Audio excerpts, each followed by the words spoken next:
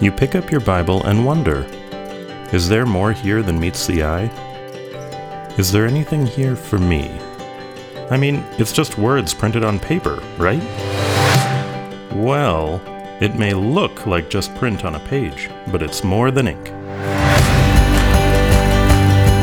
Join us for the next half hour as we explore God's Word together, as we learn how to explore it on our own, as we ask God to meet us there in its pages. Welcome to More Than Ink. Away in a manger, no crib for a bed. Okay, wait. That's the Christmas story, but Yeah. you know, we're starting into Matthew today, and that's not in his The manger story. is not in Matthew. Amazing, but other things are that we sort of overlook. So today we start Matthew and the birth of Jesus on More Than Ink.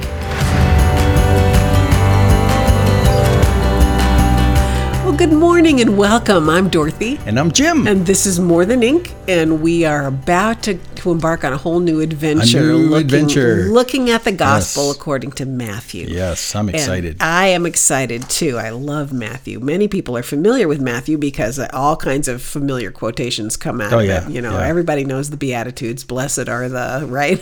Yeah, right. And that comes along about chapter 5, so pretty early on in the book. But Matthew begins with a genealogy. And why is that important? Well, that's important because Matthew is writing this book to detail the coming of the promised one, the Right. Messiah King. Big deal. That God had said from the very beginning he would send this one.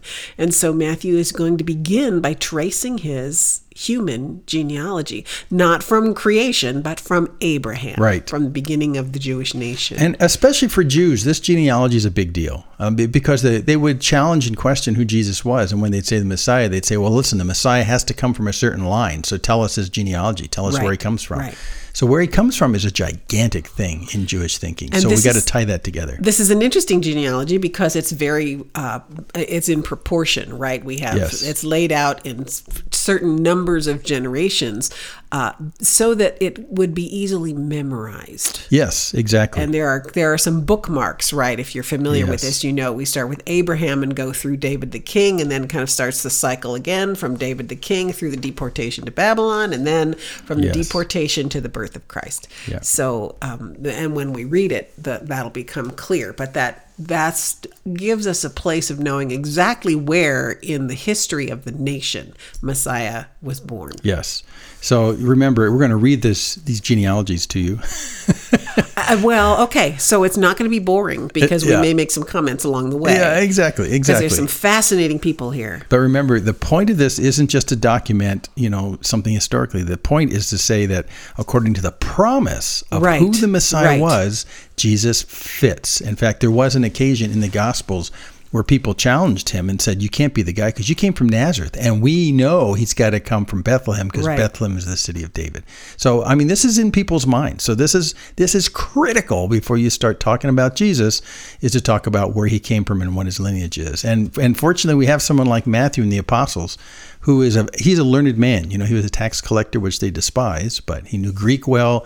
And people have kind of surmised over the years that Matthew was sort of the note taker of the 12. He was the one that sort of wrote stuff down. And so in fact, he's the only one of the apostles whose name is on the gospel, except for John. So it's just interesting to know. Well, his name actually isn't in the gospel. Right. It doesn't appear here, but very, very early tradition says Matthew wrote this. He wrote this, right. Okay, well, let's just do it. Let's do this genealogy. Remember, we got to find out where this guy came from. Okay, and like I said, pay attention here because he's going to give us the overview, starting in verse 1. Right. The book of the genealogy of Jesus Christ, the son of David, the son of Abraham. So we know right out of the gate, we're talking about the Jewish promised one. Right. Promised to God's man of faith through the Davidic line. They had to have connections. In fact, with Abraham, God said he'd bless all the nations. Remember that? Right. So this is part of that. And the seed of Abraham, Paul writes, comes from Abraham. So yeah, here we go. Okay. Here we go. You want to read? No, you do. Okay. I want to hear you say all these names. Abraham was the father of Isaac, and Isaac the father of Jacob, and Jacob the father of Judah and his brothers. Okay, so we've got the 3 patriarchs, and then with Jacob and the 12 sons, we begin to see the chosen line emerge through Judah. So picking it up in verse 3, and Judah, the father of Perez and Zerah by Tamar, and Perez the father of Hezron, and Hezron the father of Ram, and Ram the father of Amminadab, and Amminadab the father of Nahshon, and Nahshon the father of Salmon, and Salmon the father of Boaz by Rahab, and Boaz the father of Obed by Ruth, and Obed the father of Jesse, and Jesse the father of David the king. Okay, so we've got stop there. There's Abraham the first segment. The first segment. Yeah, Abraham to David. But there's 3 women here who are fascinating. And I want you to take note. If you don't know these women's stories, Tamar was a mistreated daughter-in-law by Judah. And her story is in Genesis 38. I encourage you to go and read it, because Judah, the chosen line through which Messiah would come, did not behave righteously towards Tamar, but God blessed her anyway and brought her into the line of Christ. Didn't she actually sell herself to her father-in-law? Well, she go and read that behavior. In Genesis 38. Yeah. There's some squirmy stuff in there. There definitely is. Okay, and then... But I was just going to say, as you quote these women, which, by the way, is the most surprising factor in this entire genealogy. Right. You do not quote men's names in genealogies. The genealogy... Women's names, you mean. What did it say? Oh, yeah, women's names. They're all men's names. They're all men's names, yeah. I mean, because the legal connection in terms of the inheritance comes to the men. Right. So you don't put women in here. And on top of that, these are not women of the most stellar character. Mostly they are, but they have different... They have what do you want to call it? Classic kind of traits. Well, they were all women of dubious character in one way or another. Well, let's talk about them. But from their background. They're all distinct in a funny kind of way. Okay, so Tamar is one who had to, in order to get Judah to fulfill his obligation to her, present herself as a prostitute and entice him, which he gave into, and thereby were produced the children to carry on the line through Judah. That's the squirmy stuff. Isn't that amazing that God would do that? Yeah. And then Tamar. The next woman we come to is down in verse 5, and maybe you remember Rahab from the story of Joshua when the Israelites were entering the promised land. You can find her story in the book of Joshua, chapters 2 and the end of chapter 6. And 6, yeah.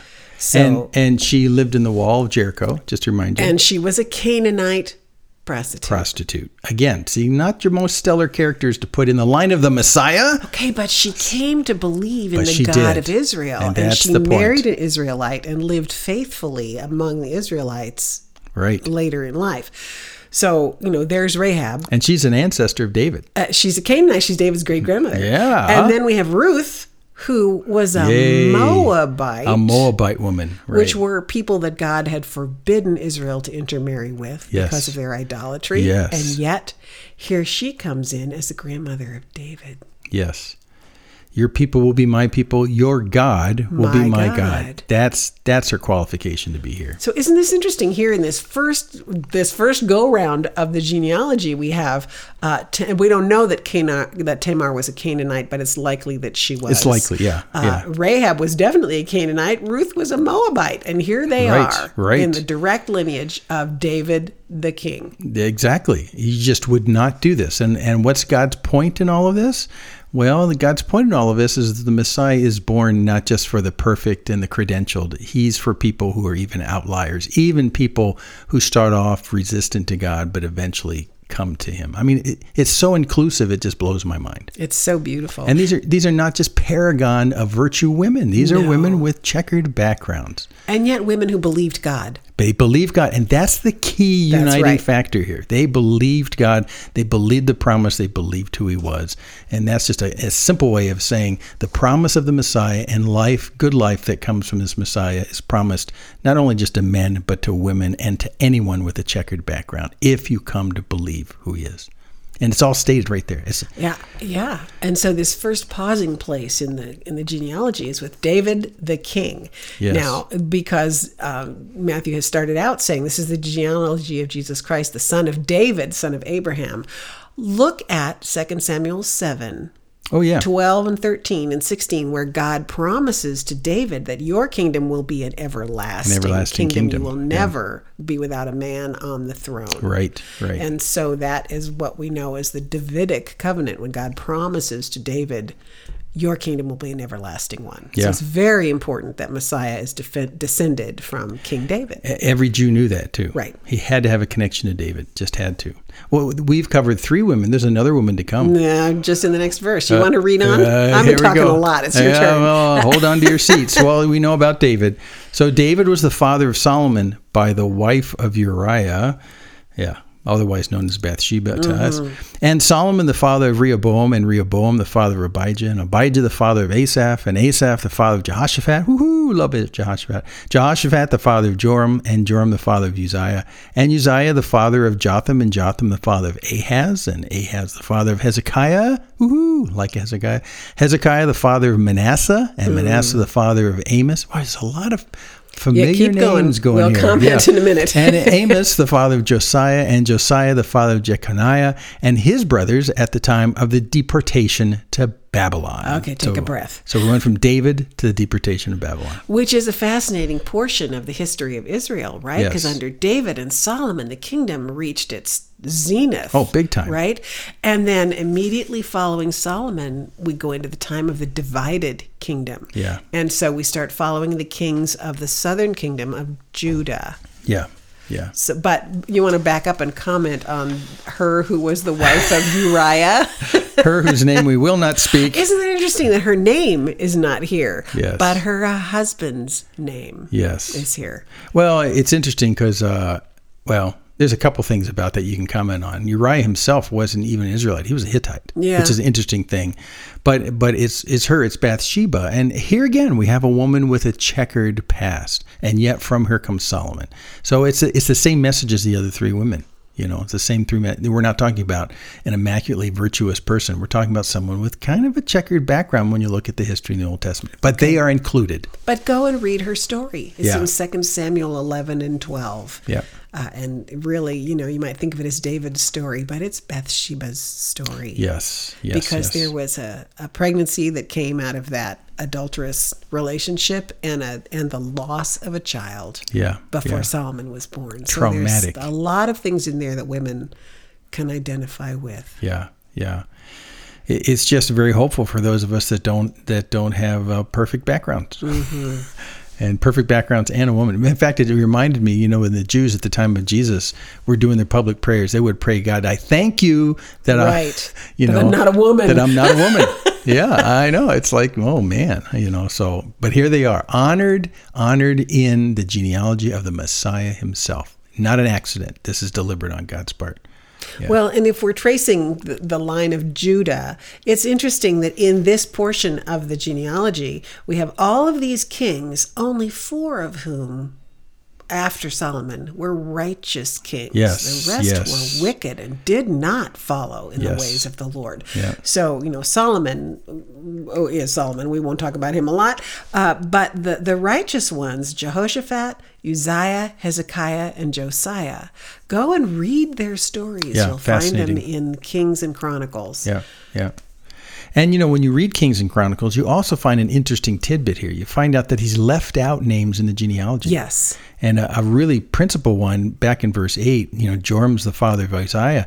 Well, there were 3 kings. There were some other kings in there. So you have to wonder in a second here why this is that he's left some out. And he's counting generations, but he leaves some out. He leaves some out also in verse 11.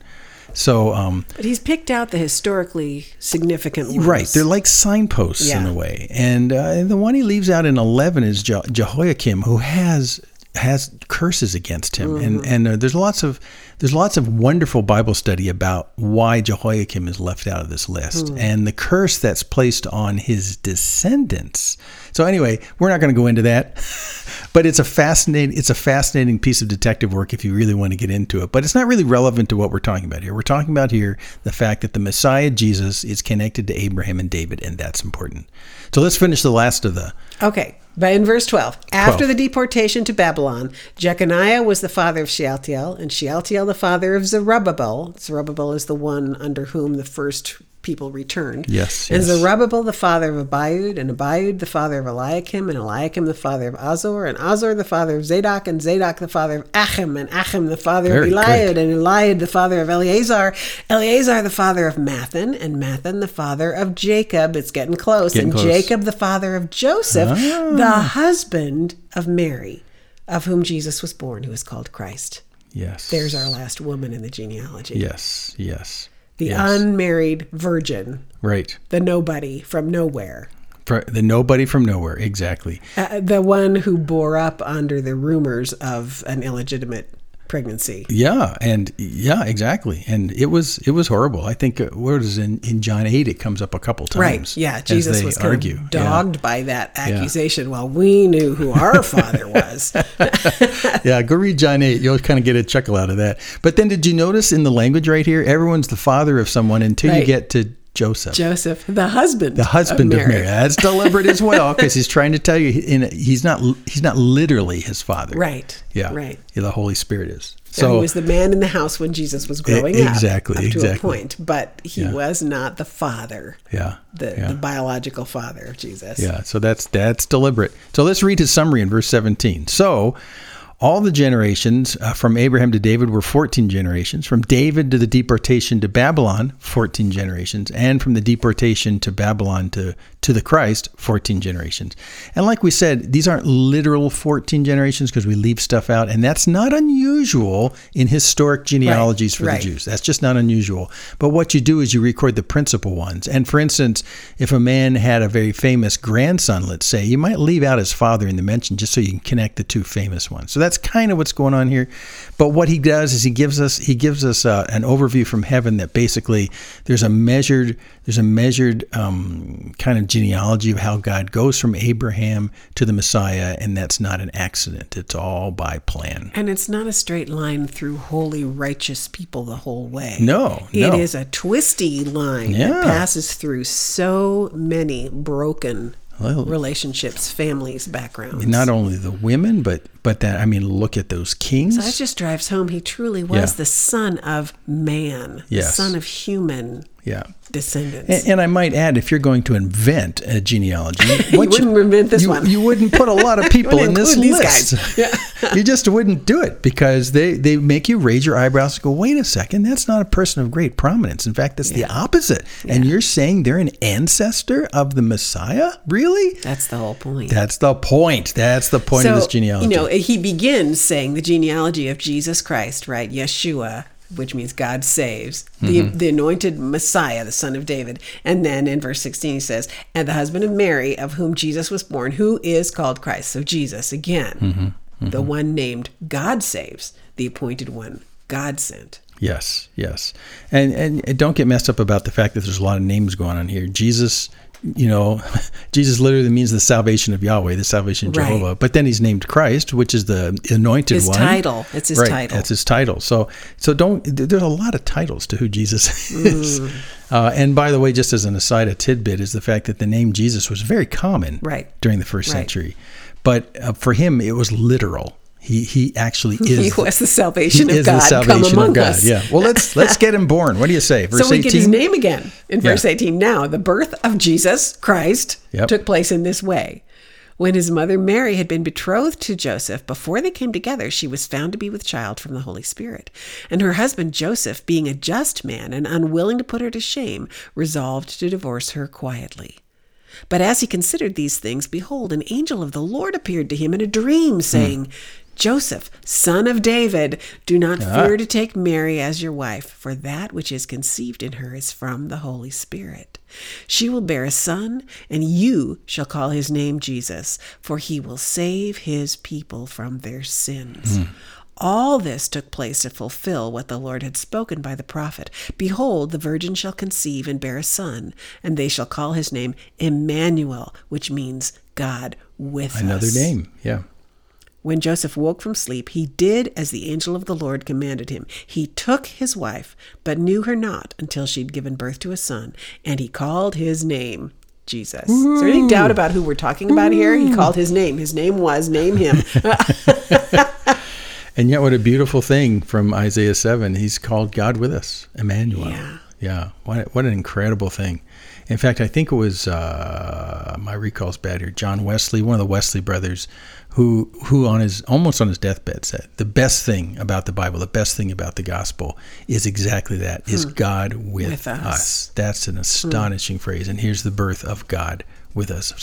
Someone who is fully God and fully man at the same time, who has this miraculous birth through this virgin. Yeah. What do you make of the fact that when in the dream the angel addresses Joseph, who's married to Mary, as the son of David? He's not married yet. Oh, that's right. They're just betrothed. Son of David. I think that's significant. That's right. They're betrothed at this point. He emphasizes his lineage as a son of David. Yes. That's kind of a sneaky way to underwrite why he spent so much time talking about the lineage, because that's the legal lineage. However, we don't have a blood lineage because the father is God and not Joseph from a racial perspective. But from a legal perspective, he is a son of David. And so they would actually demand that, in the case where we have a virgin birth, you would have to demand that both sides, Mary and Joseph, both had some connection to David. And here he's just emphasizing that Joseph does legally. Right. This is Joseph's story right here. Right, yeah. We get Mary's story in Luke, but this is Joseph's story. Yeah. And I've always found it kind of comical, the fact that although Mary gets Gabriel, right there in front of her, visitation. Right, you got to wait until Joseph goes to sleep, and he has a dream, and God speaks really, really well to Joseph. In the history of the young Jesus, it's like 4 times. Yeah. That God comes in a dream to him. So it's very clear. So that's the other thing I say, God can very clearly lead you. He also can clearly speak to you without ambiguity, and here he's doing exactly that. Well, and we have this emphasis a couple of times about he's conceived by the Holy Spirit. Yes. Joseph, you had nothing to do with his conception, but you will be identified as the man in the house when he's grown up, because you are the husband of his mother. And there was a lot of controversy, a lot of criticism because of this entire thing, but it's very clear. In fact, there's a lot of criticism about the Isaiah 7 passage he quotes here, because people have said, well, that term for the virgin is actually used just for a young woman. Right. But when you look here, you realize, even it says, verse 25, but he did not know her until she had given birth to the son. Right. So they hadn't consummated their relationship until then. So, yeah. So anyway, it's very clear we're talking about a virgin here. But it's interesting that we would not maybe apply this to Jesus specifically until Matthew did. Because in Isaiah's time, that prophecy was directly directed at the king of Israel, and said, a virgin's going to conceive and bear a son, and before that child is old enough to know left from right, right from wrong, you'll know that God is with you. Yeah. So, Isaiah is laying down a very specific timeline in his time for the king of Israel to know that God was with them, or the king of Judah, the king of Israel. Well, anyway, go back and look at it in Isaiah 7. I forget. During the time of the divided kingdom. In any case, here Matthew picks up that prophecy and says, oh, no, this is what he was really talking about. Yes. A literal virgin, a literal birth, a literal God with us. Yeah. Well, when you go back to the Septuagint, which is a Greek translation of the Hebrew Old Testament, which was, that work was done about 100, 150, 200 years before Jesus. So those are good Jews who understand their theology. When they translated this word, this virgin word, into Greek, they used the specific Greek word for virgin and not young woman. So, so if you can trust their interpretation a couple hundred years before Jesus, then it's okay. Yeah. And actually, Mary asks that question, when you read in Luke. She says, well, how can that be? Because I'm a virgin, I've never had a sexual relationship with a man. Yeah, this doesn't work. So how can this be? She was smart enough to know that. Yeah, that's right. And it troubled her because she saw this doesn't make a lot of sense. Right. Yeah, I don't know how this is going to work.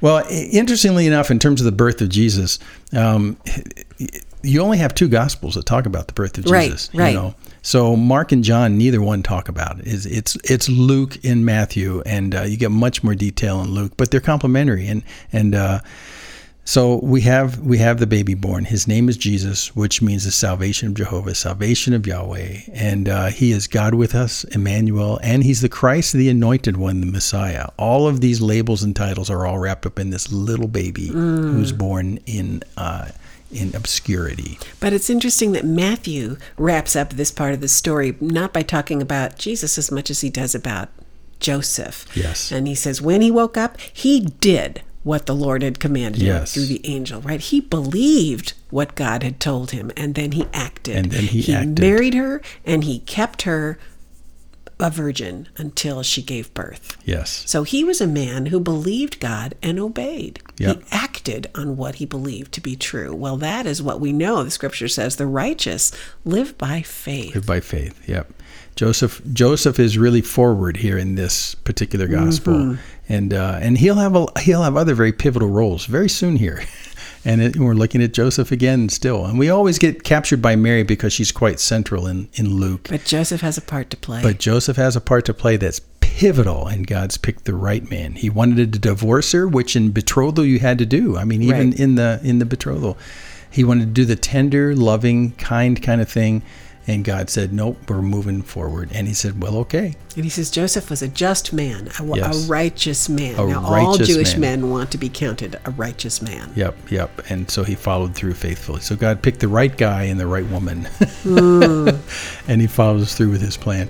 And I also like the fact that when the angel talks to Joseph in this dream, he says he'll save his people, not from Rome, but from their sins. And this is a gigantic issue that was really quite unknown in the first century. We don't need a Messiah to save us from ourselves. We need a Messiah to save us from Rome. Right. But in that dream, he says, no, he'll save them from their sins. And that's the point. Well, we're out of time. We're off and running. We got Jesus born. That was good work this morning. And so we're going to continue on and follow the life of Jesus from Matthew's perspective and come back and join us here on More Than Ink. There are many more episodes of this broadcast to be found at our website, morethanink.org. And while you are there, take a moment to drop us a note.